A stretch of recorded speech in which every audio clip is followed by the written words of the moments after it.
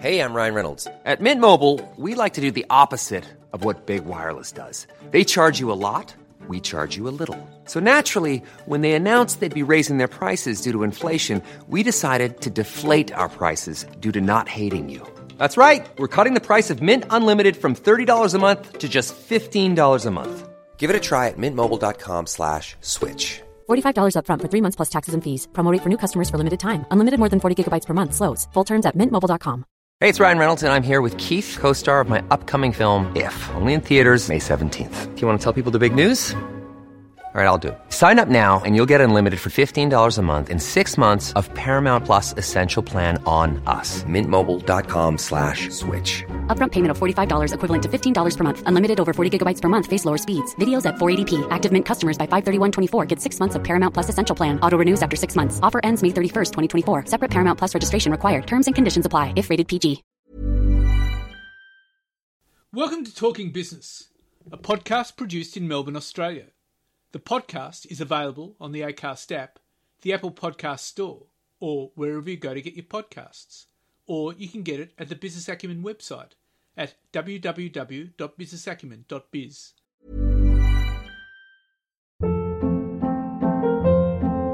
Hold up. What was that? Boring. No flavor. That was as bad as those leftovers you ate all week. Keke Palmer here, and it's time to say hello to something fresh and guilt-free. Hello Fresh. Jazz up dinner with pecan-crusted chicken or garlic butter shrimp scampi. Now that's music to my mouth. Hello Fresh. Let's get this dinner party started. Discover all the delicious possibilities at HelloFresh.com. Hey, it's Ryan Reynolds, and I'm here with Keith, co-star of my upcoming film, If, only in theaters May 17th. Do you want to tell people the big news? All right, I'll do it. Sign up now and you'll get unlimited for $15 a month and 6 months of Paramount Plus Essential Plan on us. mintmobile.com/switch. Upfront payment of $45 equivalent to $15 per month. Unlimited over 40 gigabytes per month. Face lower speeds. Videos at 480p. Active Mint customers by 531.24 get 6 months of Paramount Plus Essential Plan. Auto renews after 6 months. Offer ends May 31st, 2024. Separate Paramount Plus registration required. Terms and conditions apply if rated PG. I am Leon Gettler. My job is to review and monitor the week's news in business, finance and economics. I bring it all to you every week. This is episode number 14 in our series for 2019, and today's date is Friday, May the 3rd. First, I talked to Rob Lambert, the CEO of Flowers Across Australia. It's a fascinating company.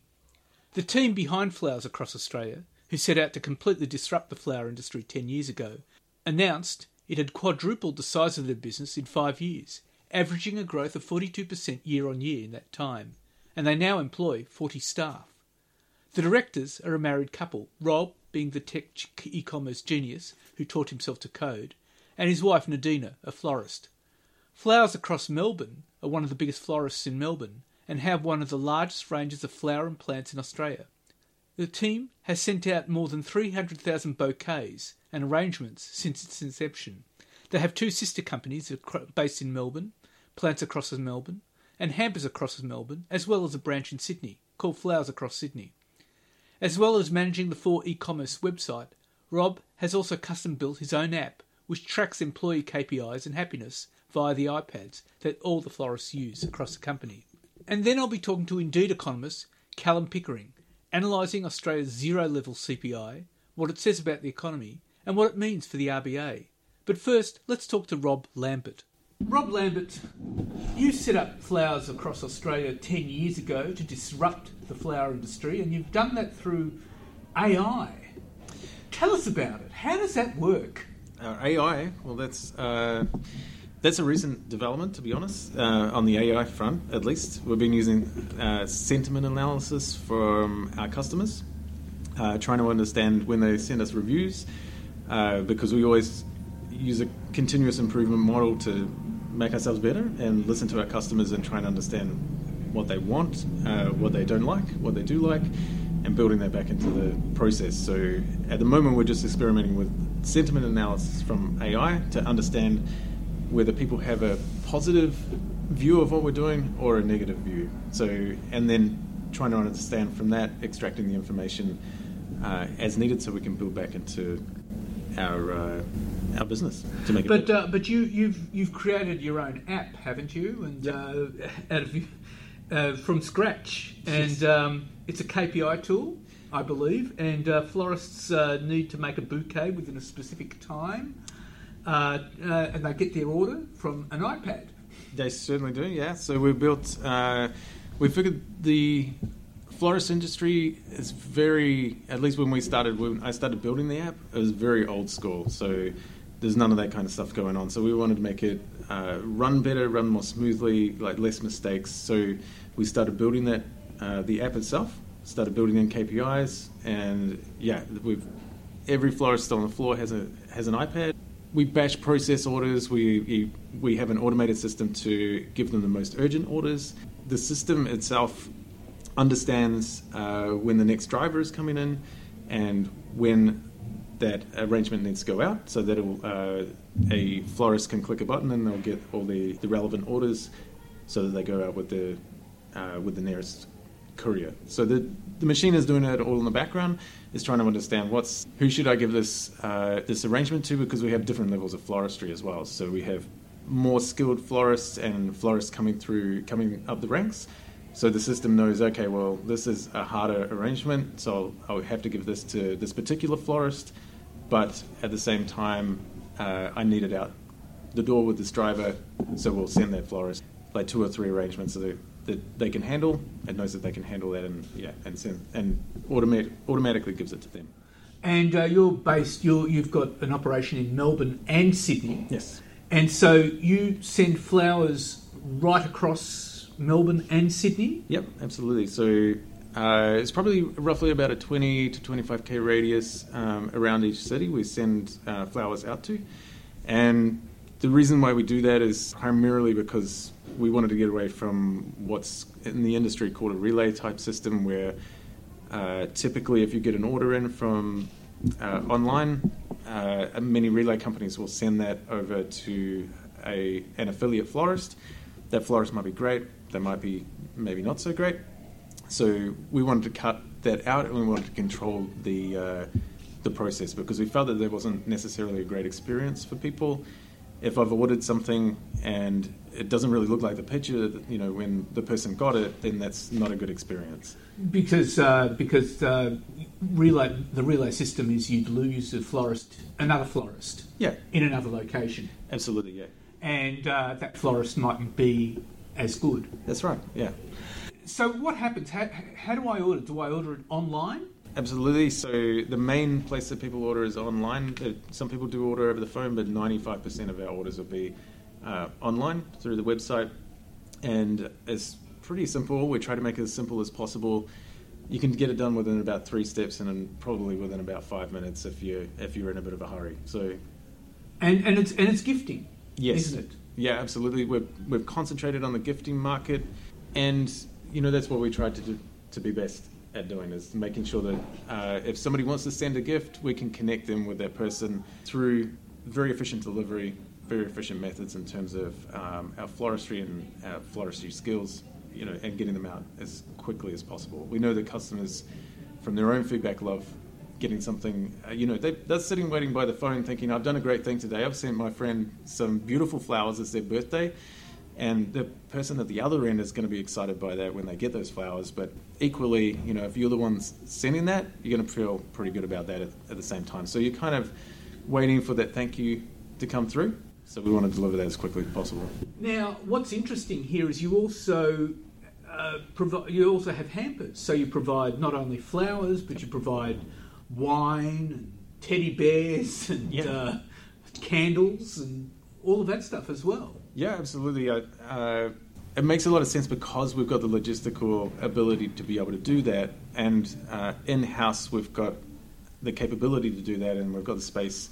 So hampers seems like a logical next step for us to be able to go into and be able to offer that for customers.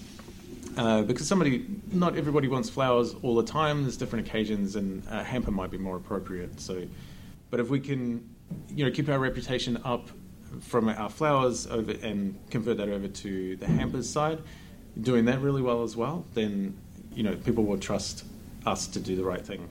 And how has the business grown? I mean, over the 10 years, it's grown Primarily, I mean, it's grown in leaps and bounds, and over the years, it's kind of something crazy like 40+%. Quadrupled. Yeah, it's been bigger and bigger, which is a good problem to have. Can't say otherwise. But primarily, it's grown. When we first started it, we started the website with Google AdWords in mind. To be honest, so we were looking at that medium. We had a bricks and mortar store that had a website, and it was pretty clunky website it was. But we were starting to experiment with Google Ads, and we were thinking, hey, this is kind of good. I can put this advert out there, and people will click on it. They'll come in and they actually buy things. So I think I can make this work a little bit better. So we built Flowers Across Melbourne with one of the purposes being we knew that AdWords was a good avenue to get more customers through the door more quickly. So we built it with that in mind. It's since evolved from there, but we still have a big budget on the ad side, particularly Google Ads. Obviously, we've gone and branched into Facebook, and there's a lot of SEO going on as well. So, but that's where we started the growth from. It was trying to base it on ads itself.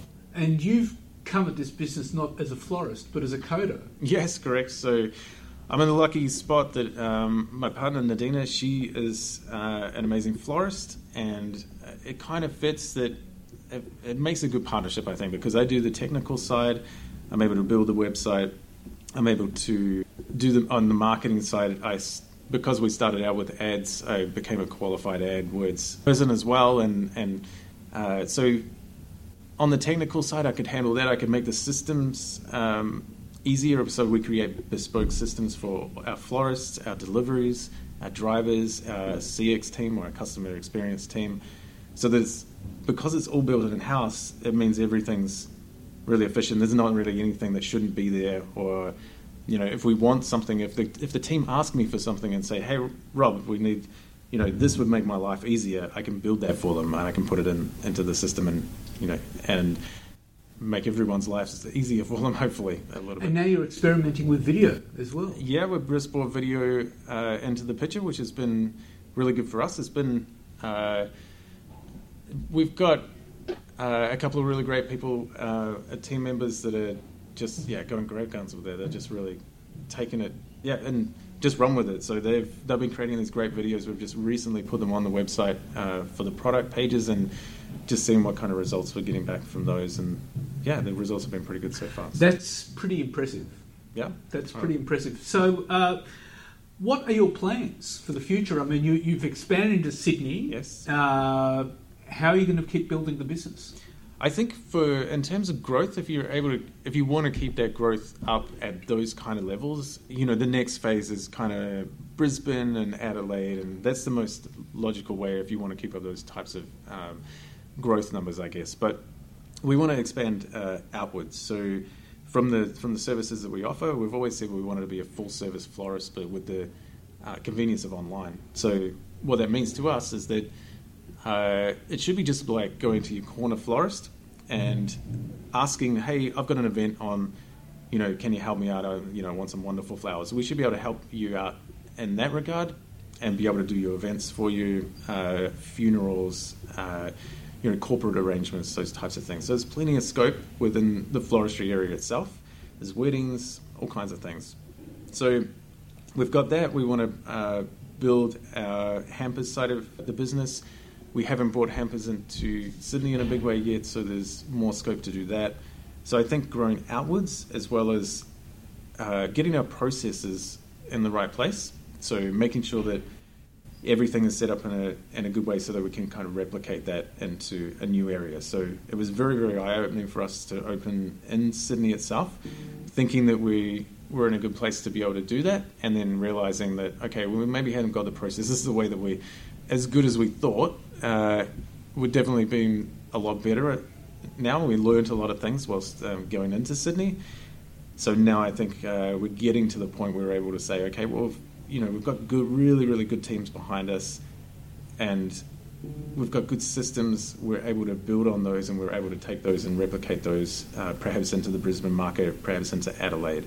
I don't think it's not on the cards for this year for Brisbane. We've still tackling Sydney, but that's probably the future for us, I'd say. And and it would certainly disrupt the flower industry, which is very much old school. Very much old school. I think it's still a little bit old school. I think we can, by having the systems and making the bespoke technical side of things, we become more efficient. We can deliver flowers in a much more consistent way for the customers with a higher quality. And the consistency is key for us, because I think with the older way of doing things, if you're trying to, when we first started, when we were a bricks and mortar store years and years and years ago, you're printing things out on paper, and paper gets lost, and it's a bit of a nightmare. So some florists are still doing that. So we wanted to change the game a little bit and be a bit more eco-friendly, not have so much paper printed, for one, but also just make it more streamlined, primarily for the customer. It's all about the customer experience to us.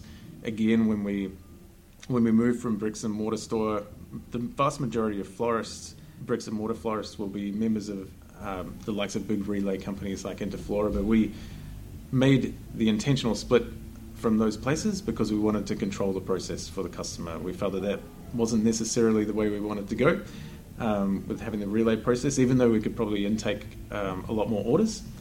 We wanted to take in less orders, but do those orders at 100%, or the way that we felt they should be done. So keeping the quality as high as possible. Well, Rob, it's been fascinating talking to you, and we'll watch flowers across Australia with great interest. Thank you very much for your time. And now let's talk to Indeed economist Callum Pickering. Callum Pickering, the latest CPI figures are a bit of a worry, coming in at 0%. It means prices did not increase at all in the first 3 months of the year, worse than expected. What does it mean? Yeah, so inflation fell well short of expectations in the first quarter and has now eased to its lowest level in a couple of years. What it suggests is that the economy isn't travelling as well as many thought that it was. It suggests that the economic slowdown that occurred over the second half of 2018 has likely continued, and it's likely to also spill over into the labour market, leading to potentially softer employment figures and also an increase in the unemployment rate going forward. Why are the figures so low? Well, that's the billion-dollar question, and I think if the RBA had an answer to that, they'd be very, very happy right now. Inflation's fallen well short of expectations for a number of years now. It's not just Australia, it's worldwide. The US also has a bit of an issue with inflation, with their figures falling short of expectations just recently as well. There's a few things going on here. One is that Australia continues to import low inflation from abroad. Inflation is low pretty much everywhere right now. We also have our wage growth problem. So wage growth is only slightly above multi-decade lows, and that continues to contribute only a little bit to inflation in Australia. And then there's sort of this great unknown, which a lot of economists and other policymakers are talking a lot about, and some believe that it's due to technological change, which is pushing prices lower and making it hard to generate economy-wide inflation. So we can sort of address some of the factors that is driving low inflation, but there is sort of a bit of a black box feel to it as well, which policymakers are struggling to deal with. But this is unprecedented, isn't it? It's certainly unprecedented in the period with which we have economic data. So core inflation, which is the Reserve Bank's preferred measure of inflation, fell to 1.4%. Now, it touched 1.4% back in 2016, but outside of that period, that's the lowest we've seen inflation in the 50 years that we have reliable inflation data. So we are looking at a situation that we haven't seen before, and we certainly haven't seen a period where inflation has been so low for so long, not just in Australia, but worldwide. Is there any sign of any pressure to bring inflation up to around the Reserve Bank's preferred level of 2%? After the result last week, there's certainly a lot more talk about the Reserve Bank cutting rates to hopefully push inflation a little bit higher. Now, there's certain aspects of this the Reserve Bank is going to struggle with.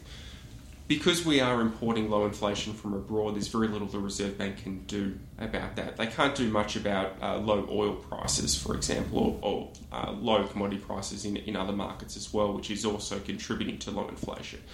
But they can affect some of the domestic factors. So it appears likely that they'll cut rates at least twice this year, and they'll hope that boosts economic activity to the extent that unemployment continues to decline, and potentially that flows through to higher wage growth and other economic activity. The likelihood of that being sufficient to push inflation above the 2% target appears unlikely at this stage. And we know from the last 5 years that the Reserve Bank has struggled to get inflation up to that level. Now, a number of economists, and I believe you're the one who's talked about it too, is the Reserve Bank cutting rates at its next meeting on May the 7th, which is less than 2 weeks before the election. And I've noticed the market is pricing at something like a 30% probability of that happening. What's your view about that? Yeah, so the market overall considers it almost certain that rates will be cut. It's just a matter of when that is. Now, I'm of the opinion that the inflation figures were so undeniably bad that the Reserve Bank should act now rather than delay the inevitable. I don't see the point in waiting till June or July or August when we know they're going to cut because of how bad the inflation data is. So I think they should go in May. A lot of economists believe that June or July is a more likely outcome. But either way, it certainly appears all but certain that we'll see rate relief sometime this year. And that could see, and you're saying twice, which could see the rates falling to as low as 1% and possibly beyond that to 0.75%. That's certainly in the offering. If inflation doesn't pick up, if the economy continues to do quite poorly, as it did over the second half of 2018, and if the labour market begins to turn, if unemployment rate begins to pick up, we could see a bit of a spiral effect, which does cause the Reserve Bank to have to do a little bit more than they prefer to do. I think at the moment they'd be reasonably okay with going down to 1%. I don't think they really want to go much lower than that. But if the economic data says that they have to, they inevitably will. There's also some talk about unconventional policy and what that could mean for Australia. When we refer to unconventional policy, we're talking about quantitative easing and the likes that we've seen in the US and other countries. As in printing money. Exactly, buying up assets in financial markets, things of that nature. These are things that could become a reality for Australia in the next couple of years if the economy doesn't begin to turn around and if the RBA can't generate the inflation that they want to. Which would say that the RBA might be going down the direction of some experimental pathways. Absolutely. We've seen quantitative easing in some of these really big economies. We haven't really seen it in a small economy such as Australia. So the RBA could be breaking some new ground in that regards in the next couple of years if things don't turn out the way they anticipate. And what impact would quantitative easing have here? Well, it is difficult to say. We know that if it does involve purchasing up assets, which would likely include mortgages to some extent, that it's likely to boost asset prices, which is what it did overseas. So that would be good for people who have a bit of skin in the game, a bit of money in the markets. They'd certainly be happy. We know that you don't get a lot of bang for your buck with QE though. And that suggests that the RBA would spend a lot of money, but the overall benefit to the economy wouldn't necessarily be that great. Well, that was certainly the experience in the US. It only benefited the market, but not the economy per se. Yeah, the spillover into the broader economy was much weaker than I think the Federal Reserve would have hoped for when they began with that process many years ago.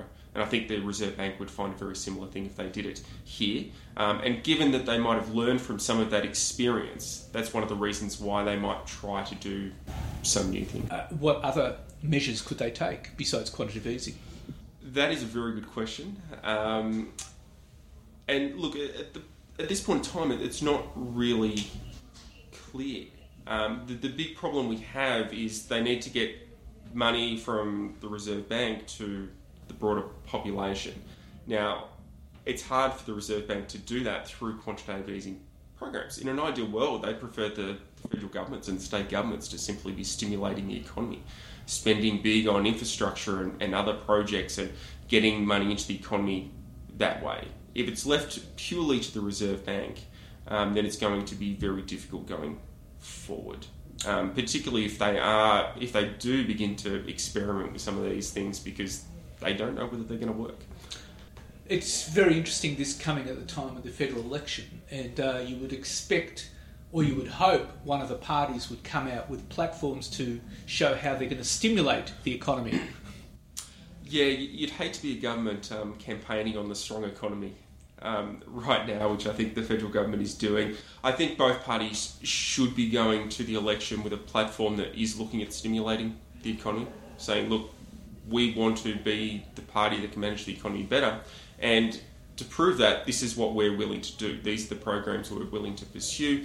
This is where we want to get the economy to. At the moment, there is, I think on both sides, there is a willingness to just leave it up to the Reserve Bank, and I think the Reserve Bank has found that they may not have the tools required to get the job done in this case.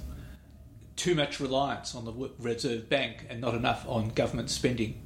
Absolutely. I think the pursuit of a government surplus, which has been a goal for both sides of Parliament ever since the GFC, has perhaps been a little bit misguided in this case. And perhaps we should have been willing to take on a little bit more debt to stimulate the economy, create more jobs, and drive wages higher.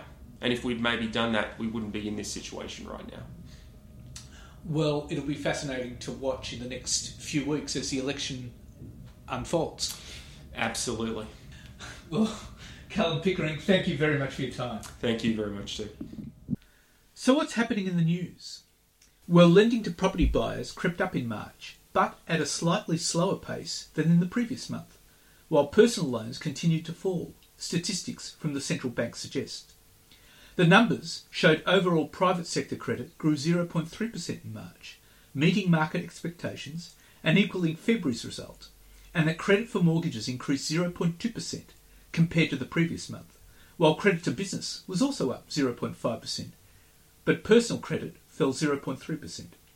ANZ Banking Group has met expectations against a difficult operating environment for banks by announcing a 2% rise in cash profit from continuing operations to $3.564 billion. The bank paid $175 million in customer compensation over the half to March 31, or a total of $928 million since 2017. ANZ said the bank was investing in the remediation processes to ensure they were done swiftly and efficiently.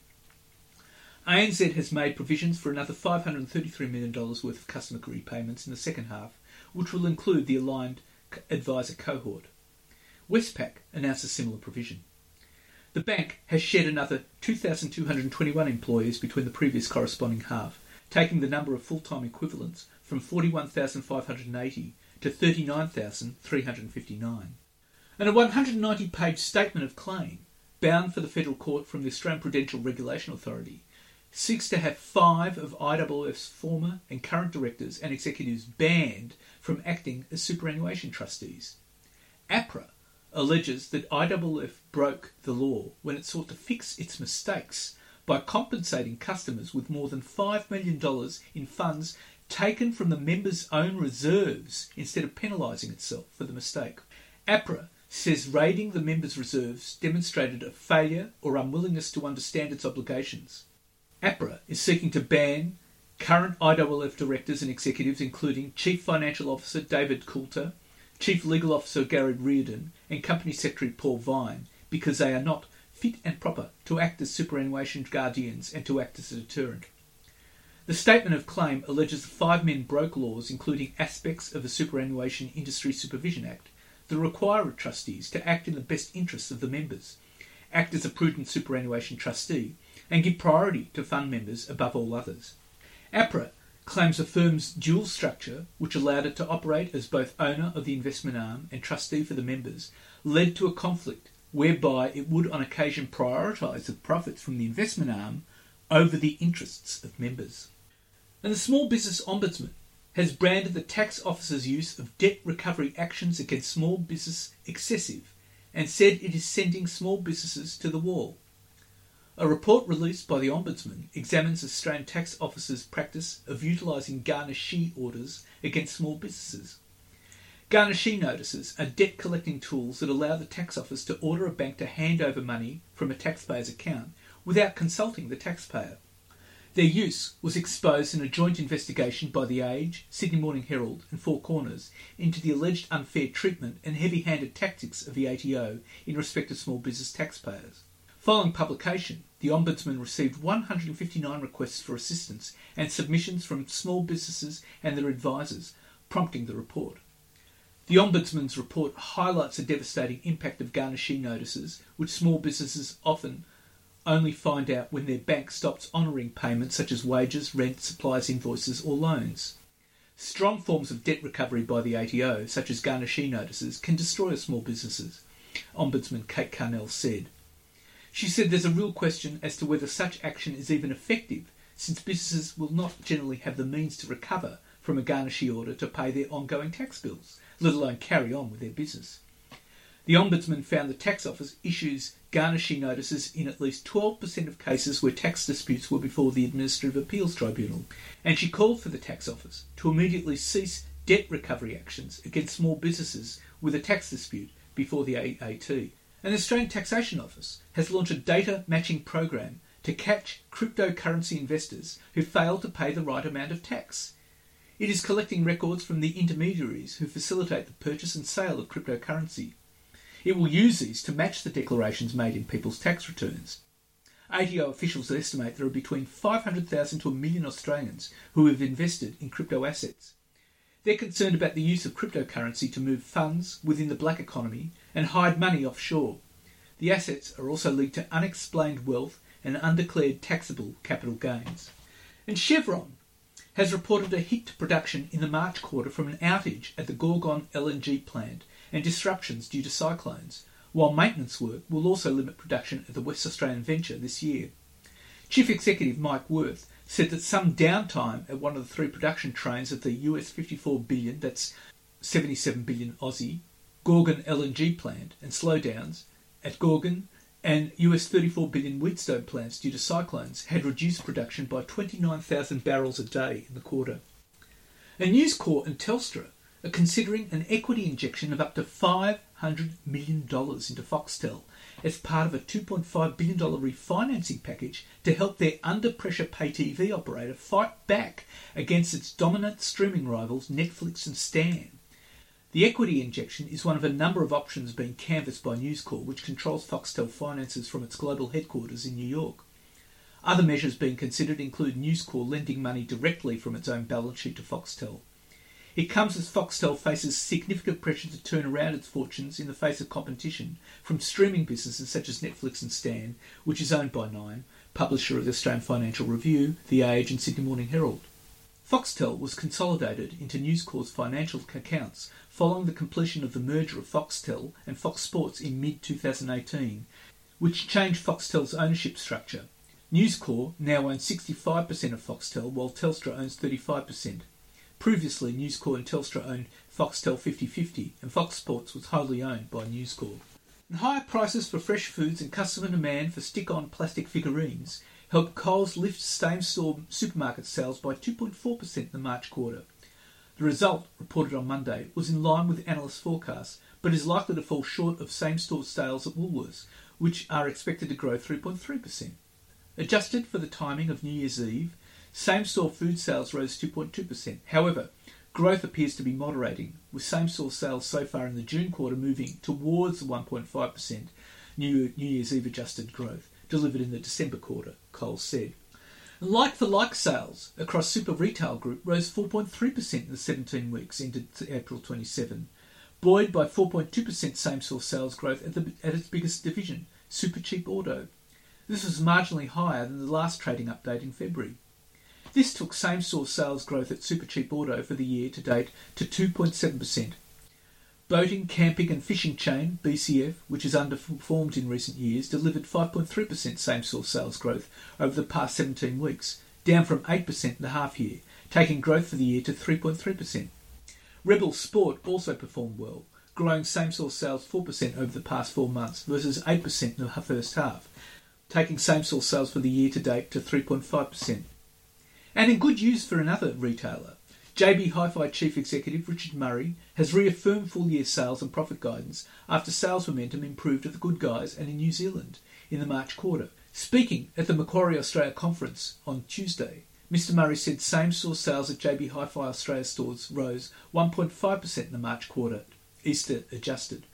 This was in line with growth in the December half, but less than half the rate of growth, or 4.3%, in the previous corresponding period, as customers cut back on discretionary spending. Total sales at JB Hi-Fi's Australian stores for the year to date rose 4.1%, compared with 9.8% in the same period last year. In New Zealand, same-store sales rose 4.6%, up from 4.1% in the December half, and a big improvement on the 0.6% decline in the same period last year. And Nine Entertainment said it has sold its regional newspaper and publishing business to former Domain chief executive Anthony Catalano for up to $125 million. The newspapers are part of a package that Fairfax had acquired in 2006 for $2.8 billion, a clear sign of how newspapers have fallen in value.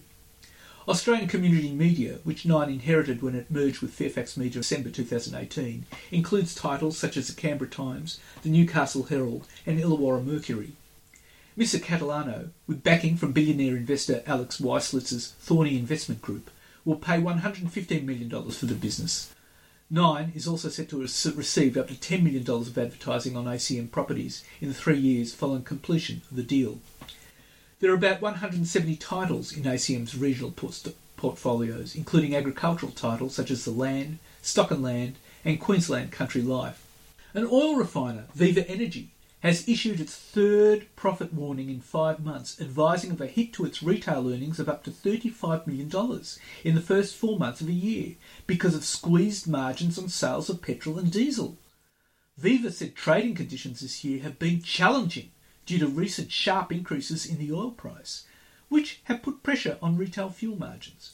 As a result, underlying earnings before interest, tax, depreciation and amortisation for Viva's retail business have been reduced by $30 million to $35 million in the January-April period compared with expectations. And Virgin Australia has confirmed it will defer taking delivery of its first Boeing 737 MAX aircraft from November 2019 to July 2021 due to safety concerns. Aside from deferring the first delivery, Virgin is shifting its order to more than 737 MAX 10s and less MAX 8s, Virgin says. This follows last month's Ethiopian Airlines crash and the Lion Air crash in October 2018, which involved Boeing's 737 MAX planes crashing shortly after takeoff and killing hundreds of people on both flights.